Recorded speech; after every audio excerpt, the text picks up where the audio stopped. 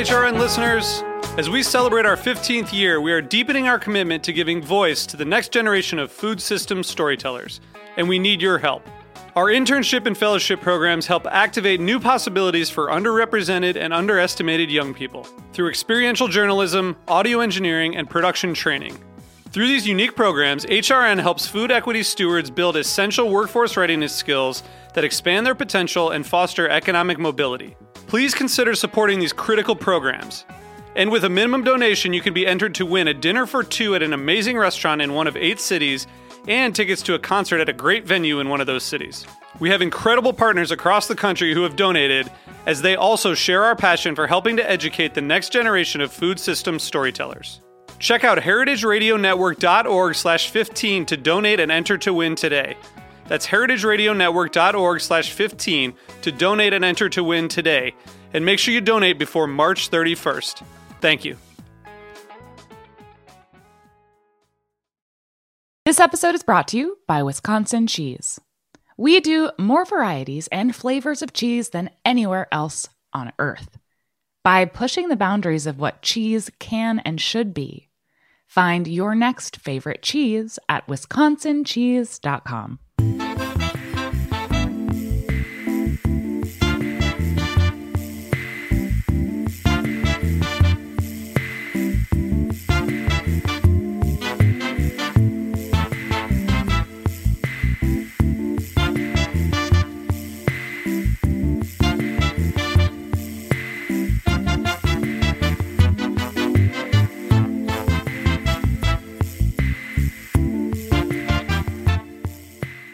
Welcome to the Grape Nation, your weekly wine journey.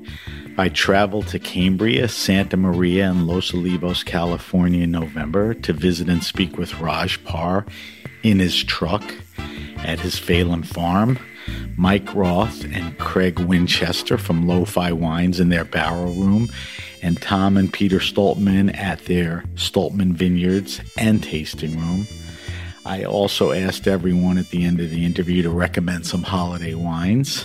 I'm your host, Sam Ben-Ruby. Stay with us for the Grape Nation on the Heritage Radio Network. We bring wine to the people.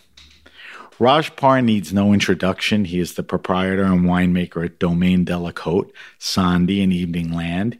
He has now devoted his life to Phelan Farm, through observation and by treating the land with love and respect, ensuring that his vines thrive in tandem with the diverse species of microbes, plants, and animals that compose the ecosystem. His wines will start coming out very soon.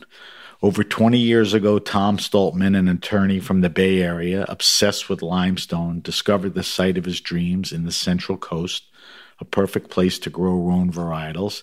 Tom, now with his son Peter, are committed to preserving the natural environment through conscious farming, dry farming, sustainable employment, and practicing minimal intervention in the cellar at Stoltman Vineyards. Mike Roth and Craig Winchester, old college buddies, started Lo-Fi Wines, embracing a nothing added, nothing taken away philosophy that gives birth to wines that are young, vibrant, and alive. They use neutral barrels, native yeast, little to no sulfur additions, no adjustment of pH, along with whole cluster fermentation and carbonic maceration. Their easy drinking, lower alcohol wines are made to pair well with all types of food, from pizza to pate. We speak with Raj Parr first, then Tom and Peter Stoltman, and finally Mike and Craig from Lo-Fi. Enjoy. And we came here, saw the property, fell in love, and then since then I started to graft different things slowly. Some of my favorite varieties from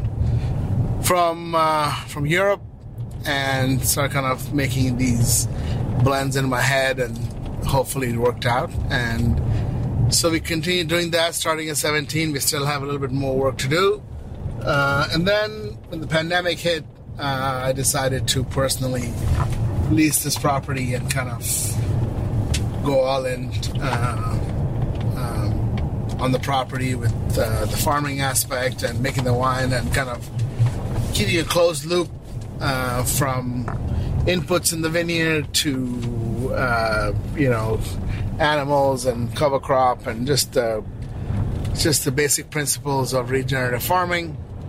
And 21 was the first cycle where I started farming it myself last October, and then now we are a year later. When you say you were farming it yourself, it's fairly literal because it was you and one other guy, right? When you think about vineyards, you see people in the fields and, the whole crew. I mean, this is really a personal project. Yeah, it was definitely, I wanted to see how much work it took for one person and how many hours it would take. Exceeded what you thought? Certainly not less. Yeah, no, definitely exceeded. I definitely had to ask for help several times during the season because I couldn't catch up.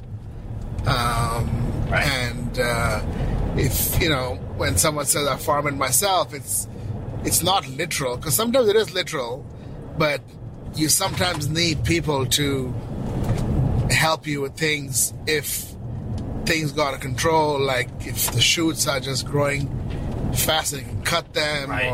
or if when you're pruning, you better allocate 6 weeks to pruning if you do it yourself. So maybe longer, depending. Do you feel like, so you have to understand everything going on and get into a certain kind of rhythm, in a sense, right? Do you feel you're there? Oh, no, just starting. It's like, it is, okay. It's like a dance with Mother Nature. Yep. And it takes two to tango, literally, because, and you always follow. So when you're farming, I know that we use the word sometimes, progressive farming, or let's do it before it happens and that kind of stuff. Right. But that is not always the case, because if you think you're fast and let me just beat Mother Nature to the punch and get it done before she does something, she will come back with something even stronger, right, to kind of combat what you just did. So you have to really kind of take the cues from what's happening by looking at things in the vineyard.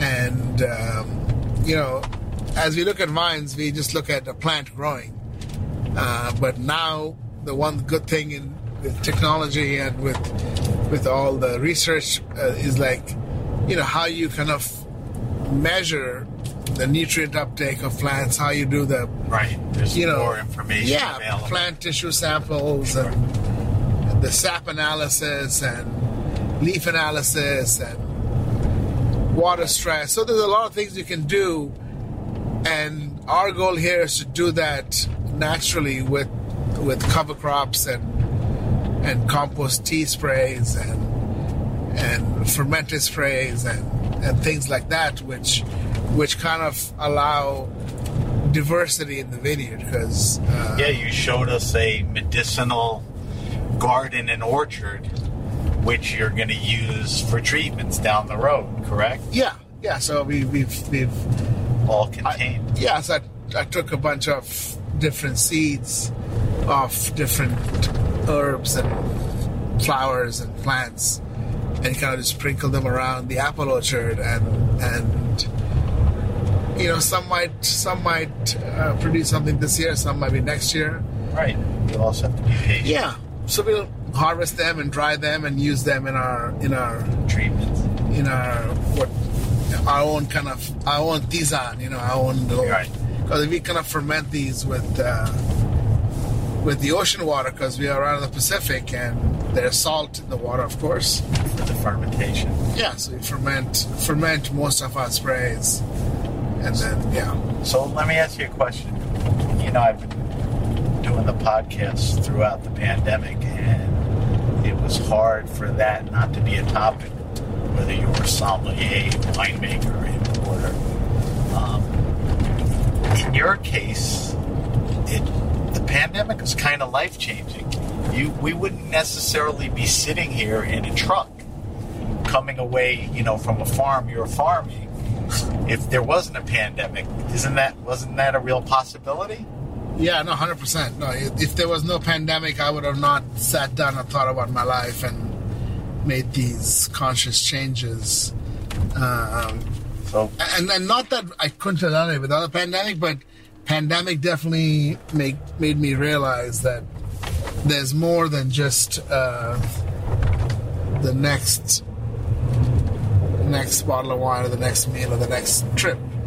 Well, there's more to life, and also what you see around right now with climate change and people all coming together, trying to kind of find answers, and I think for me personally, this is a very small way of contributing to the much larger issue at hand. Right. It's like, how are we going to tackle this? And every human being takes it upon themselves to do something to help the planet. Everyone, every single one. It's going to take everyone to kind of change a little bit. It starts with each of us. Yeah. And we were fortunate enough to witness that at the farm firsthand. So from the pandemic came some great life-changing stuff. Before we go, we're sitting in the truck on a gorgeous November day, driving along the coast. As the holidays come upon us, tell me what you drink, or what are some good things to think about, to drink for the holidays. Yeah, so now here, we are in California, so we're kind of lucky. We'll still have lots of sunshine in the winter, and right. It'll get cold, but it's not going to snow. It might get to freezing, but not below. So, our drinking is different. Right. Other than globally, I personally will drink maybe somewhat hardier wines, not hardy as in tannin, but something which is more. So give me some examples. I drink a lot of Nebbiolo between November and March. At our home, we drink a lot of Nebbiolo. All kinds. Barolo, Barbaresco. Yeah. Stuff from the Langhe. Alto Piemonte, everything. So we have all kinds of different. Piedmont is definitely a big part. And then whites. We'll kind of we drink a lot of Savoy whites. It's like something. Yeah. Rousset or Altesse or, maybe Jacquet. Are those a little, I'm searching for the word, richer or? Yeah, slightly more unctuous, but not right. Not good heavy. For the seasonal, not seasonal change, but to match up the more full body. And of course, there's, the festivities. So champagne is always a big part. Right. We can't leave champagne. Big part of what we're doing, it's a good mix, it's a nice mix, and of course, we can't leave some, we drink Beaujolais and some Jura, and then if you can find some good Burgundy at the right price. Well, that may be the biggest challenge, but all the other recommendations are good. And one of the cool things is, as we were on Phelan Farms, we saw some Gamay planting. We were brought to the site where you're going to be planting Nebbiolo. Yeah. So that's exciting that's going to come out of your vineyards. All right, Raj, thank you for giving us a tour of the farm. Thank you for spending time with us. I know you have a very busy schedule. We want to wish you a happy and a healthy holiday season. And we look forward to tasting your wines. Thank you.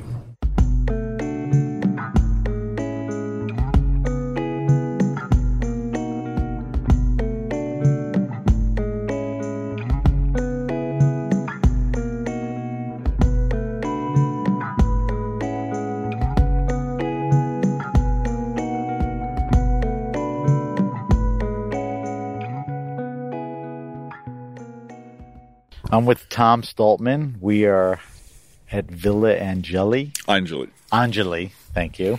And we are here on a gorgeous day overlooking the vineyards. Tom was gracious enough to let us take a look around. Tom, just quickly, and I know that it takes longer than quickly, but just give me the elevator, not pitch, but the story on Stoltman. Well, the story of Stoltman is really a story of limestone and climate. And the limestone, we have about 2 to 3 feet below us. You can see those big chunks over there. Your listeners can. Yep. But those came from the excavation for the villa. And the limestone soil, limestone and wine are magical together. As Alberto Antonini used to say, they lend both elegance and austerity at the same time and preserve the acid levels. And then the other factor here, although we're 400 miles south of Napa, we're cooler than anywhere in Napa, except the far southern part along San Pablo Bay, because of the Pacific current brings cold water down the coast, and it hits warmer water off of Point Conception, which creates a lot of turbulence, which morning fog, cool nights, was 30 to 40 degree diurnal change every day. So that's the perfect convergence of climate and, I don't know if terroir is the right word, but soil. Yeah. Right. And that's something you didn't stumble on. Were you looking? Oh, yeah. I started exploring the idea in about 85.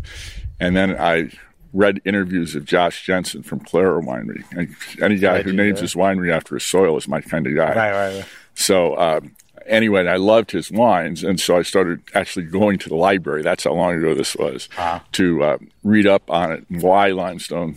Not from a journalist perspective or a winemaker, but try to learn more about it.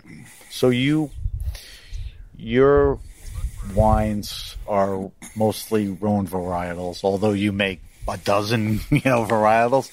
But would it be fair to say the wheelhouse is Syrah? And we have of 174 acres, over 100 are Syrah. Okay, and we have different Syrahs. People never really recognize Syrah as being terroir reflected the way we think of Pinot Noir, but we found it really is. So the limestone and then different cooler climate. Yeah, very cool. It's perfect for. And then the sun exposure of the rows, the clones that we have a lot of plants on their own roots because we found that in this arid climate, last year we only got 8 inches of rain. We don't have a problem with phylloxera mutating or developing through the stages it needs to go to be a flying insect. And so we're able to plant on our own roots, which, especially with Syrah, we found to be very important. Right. You and Peter are going to have to come on the show one day. This requires a lot more discussion. Right. But I just, I thank you for letting us come by and, giving us a little insight. We're approaching the holiday season. And I always love to ask guys like you, what should we be drinking for the holidays? Well, in the old days, my Thanksgiving wines were white Burgundies and red Burgundies. Now it's... That's because you're a fancy pants lawyer. No, it's because I love the wines. But also go into Christmas and New Year's, too, not just Thanksgiving. But anyway, so now it's Roussanne or Viognier or both. And then... some of our high-end wines like La Croce or Angeli. La Croce is a co-fermented blend of Syrah and Sangiovese, the only place in the world where they ripen at the same time as here. And then over the holidays, it's sometimes it's fun, like our sparkling Trousseau is always fun to have. Grape. Yeah. And holiday meals are so versatile depending on who you're visiting, whether it's Hanukkah or Christmas, or everybody has different things. So you think about the wines with the food. You're talking brisket and turkeys and roasts. Yeah. So you could Italian wines go well with everything, and our Sangiovese is spectacular. A lot of people in New York back 15, 20 years ago they wouldn't buy it, but they'd say it's the best Sangiovese they had tasted from the New World. I have to try it. Yeah. Well, that's Tom Stoltman. Thank you for letting us in your world. Thank you for those recos, and I hope we can talk again soon. Let's do it. All right.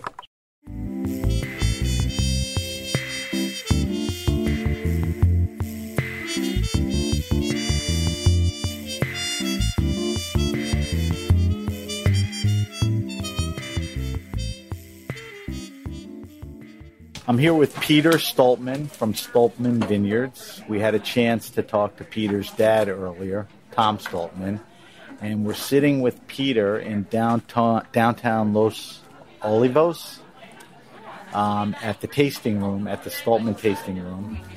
And I wanted to ask Peter a bunch of questions. So your dad gave us sort of the elevator pitch of, how Stoltman came about. But you came into the business in the mid-2000s, right?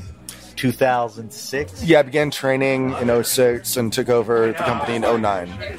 So give me that quick journey, that journey in wine and life that got you to this. When you go backwards, you were doing wine before this. Tell me some of the things you were doing, distribute or sales. You worked in Australia. Just get me up to speed on that. Yeah, I quit my real job in LA, moved to Australia for the 2006 vintage, landed there after surfing for a month in Molokai, Hawaii, kind of February 1st, jumped into Shiraz. A lot of technique that we don't employ on our vineyard, just shooting for the opposite style of what we're doing at So Stoltman. to clarify, those were big, unctuous wines. Your style is a more restrained.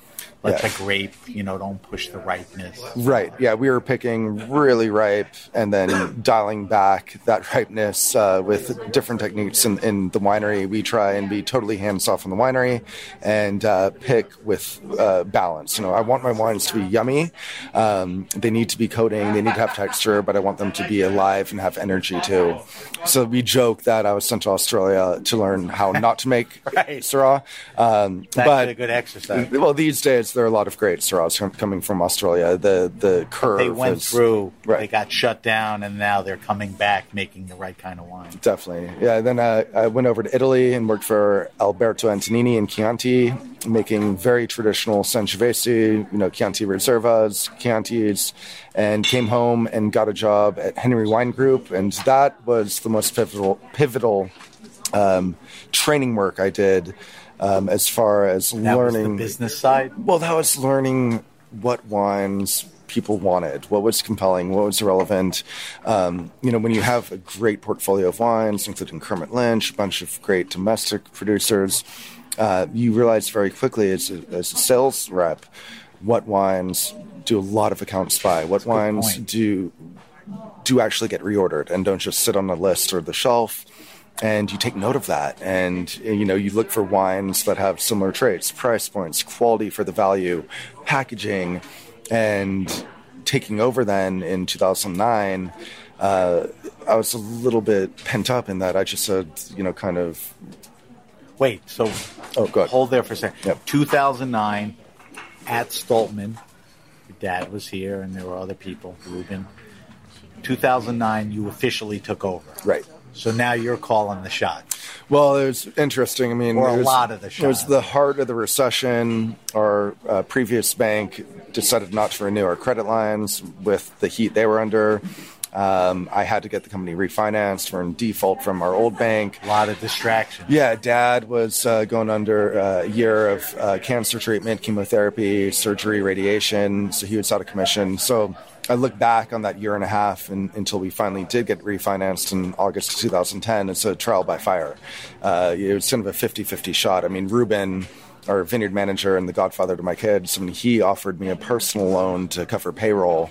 Really? Just as he knew I didn't have credit lines, That's some tight times, yeah, man. But we did it, and thank God Jess paid my bills for a year and a half as far as running our actual little house, and I maxed out all my my credit cards, and but we hit our forecasts, and we got a new bank to finance us, and now we've never looked back. And the really cool thing is that my dad looked at what I'd done and said, "Okay, run with it," and So let's talk about what you did, because we had the opportunity to walk through the vineyards, and there's a big focus towards tradition.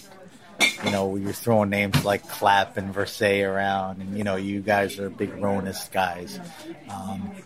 Tell me about the things that you started doing when you had the chance to really take a breath and get down to the business of making wine. Right. Well, it took a minute, right? You don't just in the wine business. You don't just bounce back from hard times immediately. Right. But by 2012, we invested in concrete fermenters. We thought we could make better traditional reds with concrete. 2014, Raj came to me and asked to partner with me in what we call Combe today. That COMBE. Yep. Which is one of your wine brands. Right. And that started with Trousseau, a pet nat, and a really light chilled red. 2016. Did you have to be sold on that, or that sounded like a cool idea? Actually, I did. You did? Okay. Raj brought Ruben and I a really bready, funky Trousseau from Jura, and it kind of tasted like tires. And Ruben looked at me like, "What the heck?" But then we tried some Trousseaus we really liked, and Raj basically made it a no-brainer. Like if Earl the Great Dane wants to be interviewed, he's nuzzled up to the microphone. Earl gets whatever he wants. Right. Out, Earl. And Raj believed in it so much, he basically was going to make it. He was going to make it happen no matter what. Basically, like if I ended up not liking the wine, he could take it into a different program. Right. And I ended up loving the wine. And I'm really proud to have that partnership. What year was that? 2014 was our first vintage. And the funny thing about Trousseau is that in the vineyard, Ruben and the crew hated it. They call it Bastardo in Portugal because it's a very ugly cluster, very why unevenly did they hate colored. it? Because they just weren't used to it, or it wasn't their style? They were just pushing away? The cluster is ugly. Like, we're so used to... Sangiovese takes a long time to go through variation completely, but eventually colors up completely. Syrah in 3 days, it goes from green to purple. Bastardo, Trousseau, never gets fully colored. And in 14... we're kind of like, we picked for Pet Nat, and then we're waiting, maybe just, another 0.5 bricks to pick. It was hovering around 22 bricks. And we came out, the next morning, and you could smell the sour rot, even at 22. And, we are in an arid environment, right? I can only imagine what happens in Jura. Maybe it was a learning curve with actually... tending to the Trousseau to make sure we're getting better airflow for the cluster of Syrah. We haven't had that issue again. But in the harvest of 2014, the crew was just like, what the heck did That's crazy. Petey and Raj plant? That's crazy. But now we all love the wine. But kudos to you for, pushing ahead and doing different things. Not necessarily traditional, stuff. Even though, what is it about? More than half of your vineyards are planted to Syrah. Yep. You're doing a dozen other varietals. Yeah, 15 total varietals. We're sitting here doing a tasting. The first 3-4 wines were white, Chenin Blanc, Roussanne, Chardonnay. Yeah, all great stuff and everything. And recently you made a Syrah. What was it, the 2019? Great Places, August strains. Right, which Galoni loved that, which is a validation of the type of wines that you're making. Yeah, and that was huge for me because that project and it's also named after your son. Yeah, well, which is a big deal, right? I believe in it a lot, and it was cool that Galoni, he called it the best wine we've ever made, and the amount of resources and time we've put into propagating just 50 special cuttings to the full 2-acre block that we have now, then to have Galoni just kind of have his jaw drop and demand to be shown the vineyard and shown the clusters and just how loose and tiny the clusters are. And Galoni asked me, what are you going to do when every winemaker in California comes to you wanting to buy that strain? And I think I have to say, well, this is a deal between my family and our friends, and there ain't enough anyway. Yeah, and it's really special, and to me, it's just so intimate. I've named both of my sons after this, parcel, and looking at the clusters, Ruben knew even before we picked and fermented the wine that it was totally different than any clone, even any other pre-clonal strain we had in the vineyard, and just own-rooted on our limestone, it gets next level. That's great. One last thing. It's definitely unique, certainly admirable, but the way you run your business, your employees are part of the company, the family. Explain that to me, because that's not a frequent occurrence in the wine business. It's probably actually, I'm proud of all of the new projects, and, certainly the wines we're making today, I think are better than they've ever been, but the thing I'm most proud of is what my dad started and Ruben carried out. My dad always said if his dream of beginning a vineyard, planting a vineyard, owning a vineyard was to come true, it would positively affect everybody involved. And that meant not employing migrant labor, of actually employing people full-time so they could live locally, their families could have stability. And started with 15 people planting our original vineyards, and now we're up to 30 people. Everybody is full-time. And Ruben, back in the day, started a training project where he would give the crew their own quadra, their own block of vineyard, so they would become the farmer and not the worker.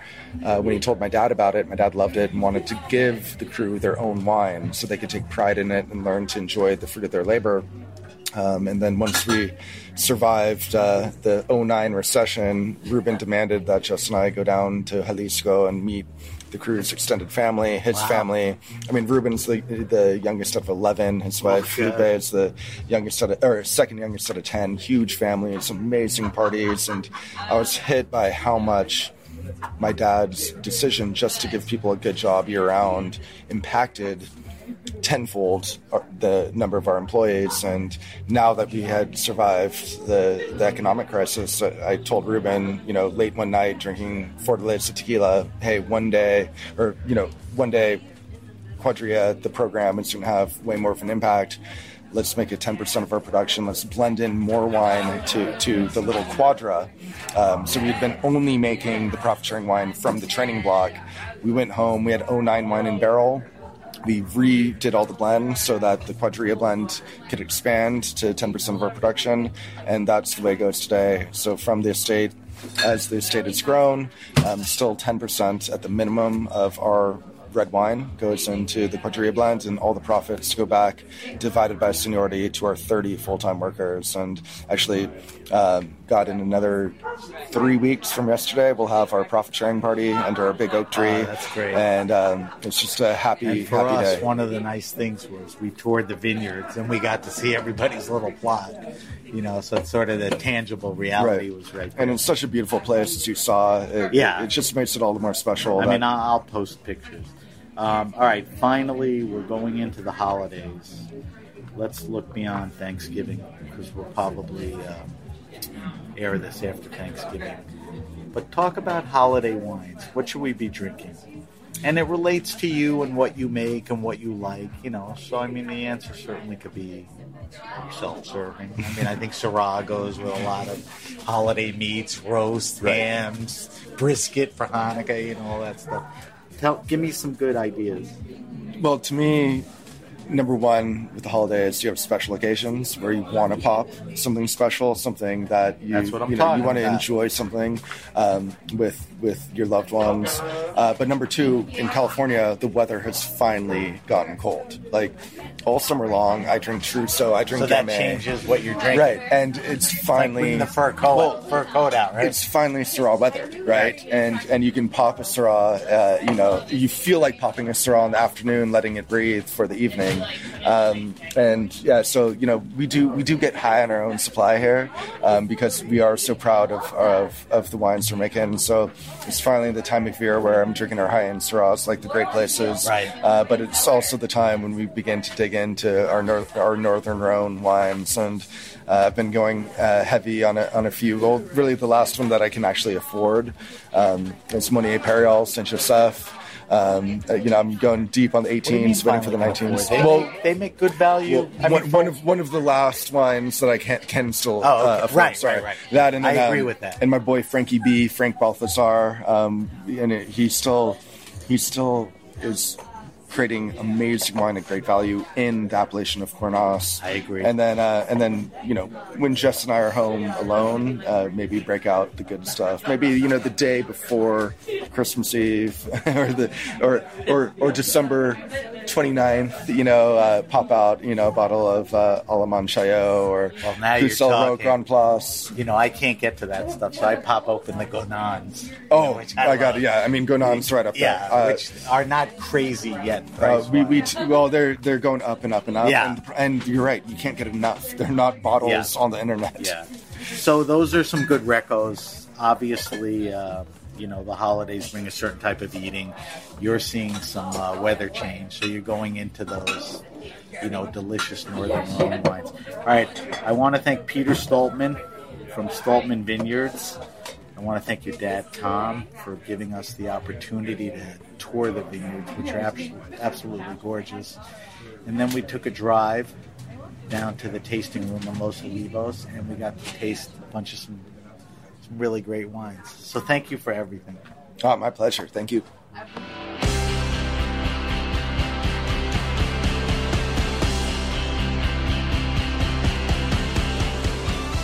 This episode is brought to you by Wisconsin Cheese. Wisconsin, the state of cheese, makes half of the nation's specialty cheese and wins more awards than any other state or country. Our heritage and traditions, master cheesemaker program, and the American propensity for innovation all put Wisconsin on the cutting wedge of cheesemaking.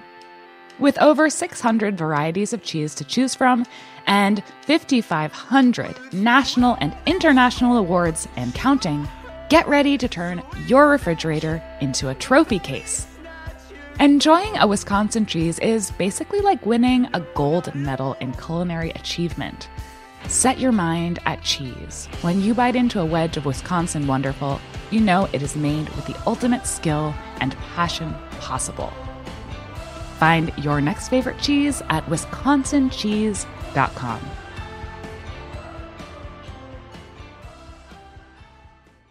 I'm here at Lo-Fi Wines. I am in Santa Maria, California. I am here with Craig and Mike. They are the proprietors and the principals of Lo-Fi. We are in their barrel room, and we've tasted probably 8-10 wines, half of them out of the barrel and probably the other half out of the bottle.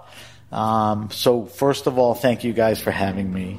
It's a pleasure to finally meet up with you guys. Give me the quick story, why the two of you are together, how that happened, and how did Lo-Fi come about? Well, we went to college together. And we were in the same fraternity. All right, so you were fraternity guys. Yeah. It's kind of different than the way I perceive you now. Yeah. Well, it was kind of a hippie fraternity. Oh, it was hippie fraternity. Okay, that kind of makes sense. Animal House. It was Animal House and all that. So I think we talked about this off air, but there was no inkling or discussion of making wine back then. No, so not in the least. What happens after college? Do you guys stay friends, stay in touch, or do you go off and do your own thing and come back together? Or we lived next to each other after college, and then moved out to Wyoming. West. Yeah. Moved out to Wyoming together, and so then Craig stayed in Wyoming. You hung as friends for a while. Yeah. So then tell me the moment or the time or the place where this wine idea thing happens. I got into wine with another friend of ours from college, and then moved out to California. And that's Mike. So you did before you, Craig, right? Correct. He ended up Northern California. Right. Was that Gergich, or there was something before I worked that? At Saddleback and Gergich. Okay. Yeah. In Napa. And El Molino. And El Molino, yeah. Legendary. Yeah. Reg Oliver. My son's named after Reg Oliver. Oh, really? Yeah. The legendary Chard and Pinot maker, right? Okay, so what year, or when does it materialize that, hey, we got to do this? So I made wine up in Sonoma, and Craig came out to work harvest. And that was 2000? 2001. 2001. Yeah. So Craig came out. He was living in Wyoming. But wait. So, hey, Craig, why don't you come out and do harvest? Nothing to do, just like to be together in an activity. Nothing to do with hey, I want to get into wine. I was a ski bum. So it was in between seasons.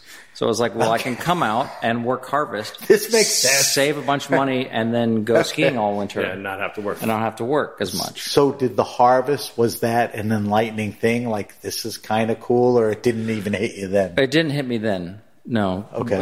Mike moved down here, and then he became the winemaker at Demetria, which is a biodynamic I know Demetria, sure. place. So that was a few years later, and then I would come down for that, and that's kind of when we got more into like the. What year was that? 2005. 2005 was the first vintage.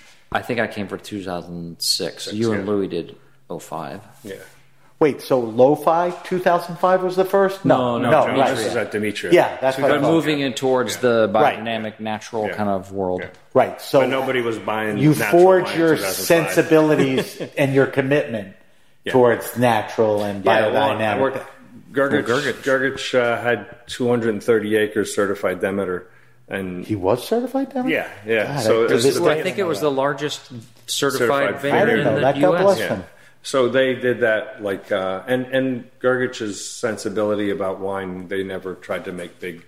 It was California Chardonnay, and so things we never watered stuff back, and Right. trying to be as frugal as possible is the Gergich way. So, move ahead a little for me. When does the Lo-Fi? Mike left Demetria and went to Martian, Okay. and he said, "Do you want to come and be assistant winemaker to me?" So I moved here full time. That's I was when like, you I think made 20 years the is long enough. serious being full-time leap. Yeah, Yeah. it 20 was years long of enough dirt being a bagging. ski bum. Did you wait? Did you do it because it was a job, or you were like ready? Like, I like wine, and let me do this. Well, I thought it'd be good for my knees. And, not being a All right. dirtbag. I That think was- it's time to move on. That was the answer I was looking for.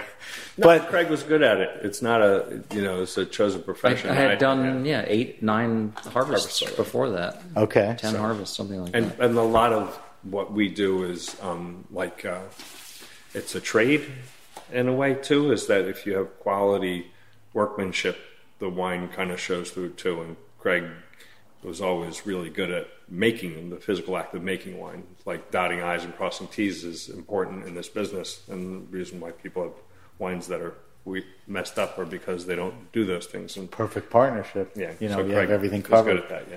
Everything covered. So Lo-Fi officially starts when? Well, we were at Martian at the time, and Were you like moonlighting, or no, not at all. You We- left to No, We left no. Demetria. That he left Demetria. Yeah. Yeah, Martian. We were making the wine, and it kind of fell apart as things do. But we had made I don't know, a ton and a half of Cab Franc that was just going to be personal drinking wine. So the first wine was a Cab Franc. But then Tom at Revel was like, "Well, we already sell your wine for Martian. We'll just sell that too." So we're like, "Sure." So you had and a we head just took start. that money and just kept rolling it into the next year after year. So we So it was cut it 100. the next It was year. like 100 cases the first year, and then 300 cases the next year, and Everything kept snowballing. yeah, now we make 8,000 cases. So this is, this is a unique operation in the sense that you make a lot of different wines and you have a certain philosophy on how you make them. I mean, what is that? I mean, what's the mission? What's the vision? I always thought it was one of the things that I at Gergich that I thought that was add a whole bunch of shit to wine, and to make wine where you pick something really ripe and you add water to it and you have to add acid to it and you add enzymes to it and stuff, is the challenge in that is making wine is pretty minimal because you can fix everything Right. via chemistry. Right. But what I learned from working with Mike and Gus was that picking the wine at the exact time that you don't have to add water, you don't have to add acid. You're It's not farming. looking up. It's not manipulation. Well, it's a lot of having good farming, but it's also that's where you apply your craft is making something that you don't have to manipulate it. I mean, it's the difference between making St. Marcellin's cheese or buying craft singles. Right. So craft you're singles. you're making a dozen different kinds of wines, right? I mean, you're making everything from Riesling and Chenin to Cab Franc. You make, Trousseau, different SKUs. yeah. Trousseau, Chardonnay, skin contact Chardonnay. Why do you make what you make? Because that's who you're finding out there and contracting? Or it's your curiosities? Yeah, what we like. I More mean, of I think, curiosity, Yeah, I think it's what we like. I think we buy a lot of interesting wines, and it's not. So making wines similar to the things that you do, or a representation of what we have to offer as a growing region versus what they do, like the Trousseau and It's Sure, back yeah. to how we even started. We make the wine because that's what we like to drink. Right. We're not making it for anybody else. For some reason that If usually other people works like it, out that's in the great. end. I like that. And Mike, you have vines at your house, right? Yeah, Gamay, Cab Franc, and Trousseau. How much are we talking about? 3 acres. Wow. It's a big yard. Big yard. Yeah. And we tasted a lot of that wines. So that's Lo-Fi Wines. They're incredible quality. The value as far as cost is off the charts. Some people sometimes say the kids like some of this stuff, but that aside, I mean, these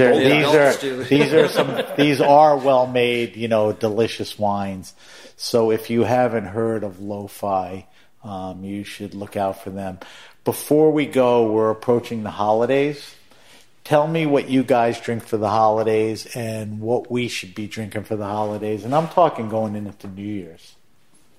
Of our own wines or other wines? wines? But both. It could be self-serving. What do you like? You have enough wines that if you can't find a Lo-Fi to pair with a holiday meal, you're... Well, the Cab Franc mullet has this nice savory quality. And then we have the... So for... roasted meats, yeah, like a Christmas roast, hams, turkey, Hanukkah brisket, turkey, all that stuff for Thanksgiving. There you go. and then we have the this Pinot Rosé, sparkling Pinot Rosé. It's really always festive. Yeah. Craig always brings library wines for Thanksgiving. Oh yeah, so that's it. I better start looking. This is from your collection, right there. Oh, your Lo-Fi library. Yeah. All right, thank you guys for having us. Thank you for letting us taste wines. Thanks for coming. And thanks for taking a few minutes to talk to us. And we only wish you good luck and success. Cheers. Thanks. Thank you. Thanks. If you have a question, suggestion, wine happening, or event, hit me up at samatthegrapenation.com. That's samatthegrapenation.com. Subscribe to the Grape Nation podcast on iTunes, Stitcher, Spotify, or wherever you get your pods. Give yourself a little Hanukkah or Christmas present and hit that subscribe button, and every week you'll get notified with your weekly Grape Nation. Follow us on Facebook at The Grape Nation. On Instagram, you can follow us at SBenRuby, and on Twitter at BenRuby. I know, a little confusing, but use the hashtag The Grape Nation on both to connect to us. Thank you to our guests, Raj Parr, Tom and Peter Stoltman, Mike Roth, and Craig Winchester. Thank you to all our engineers working on the show this year and everyone at the Heritage Radio Network. I'm Sam BenRuby, and you've been listening to The Grape Nation. The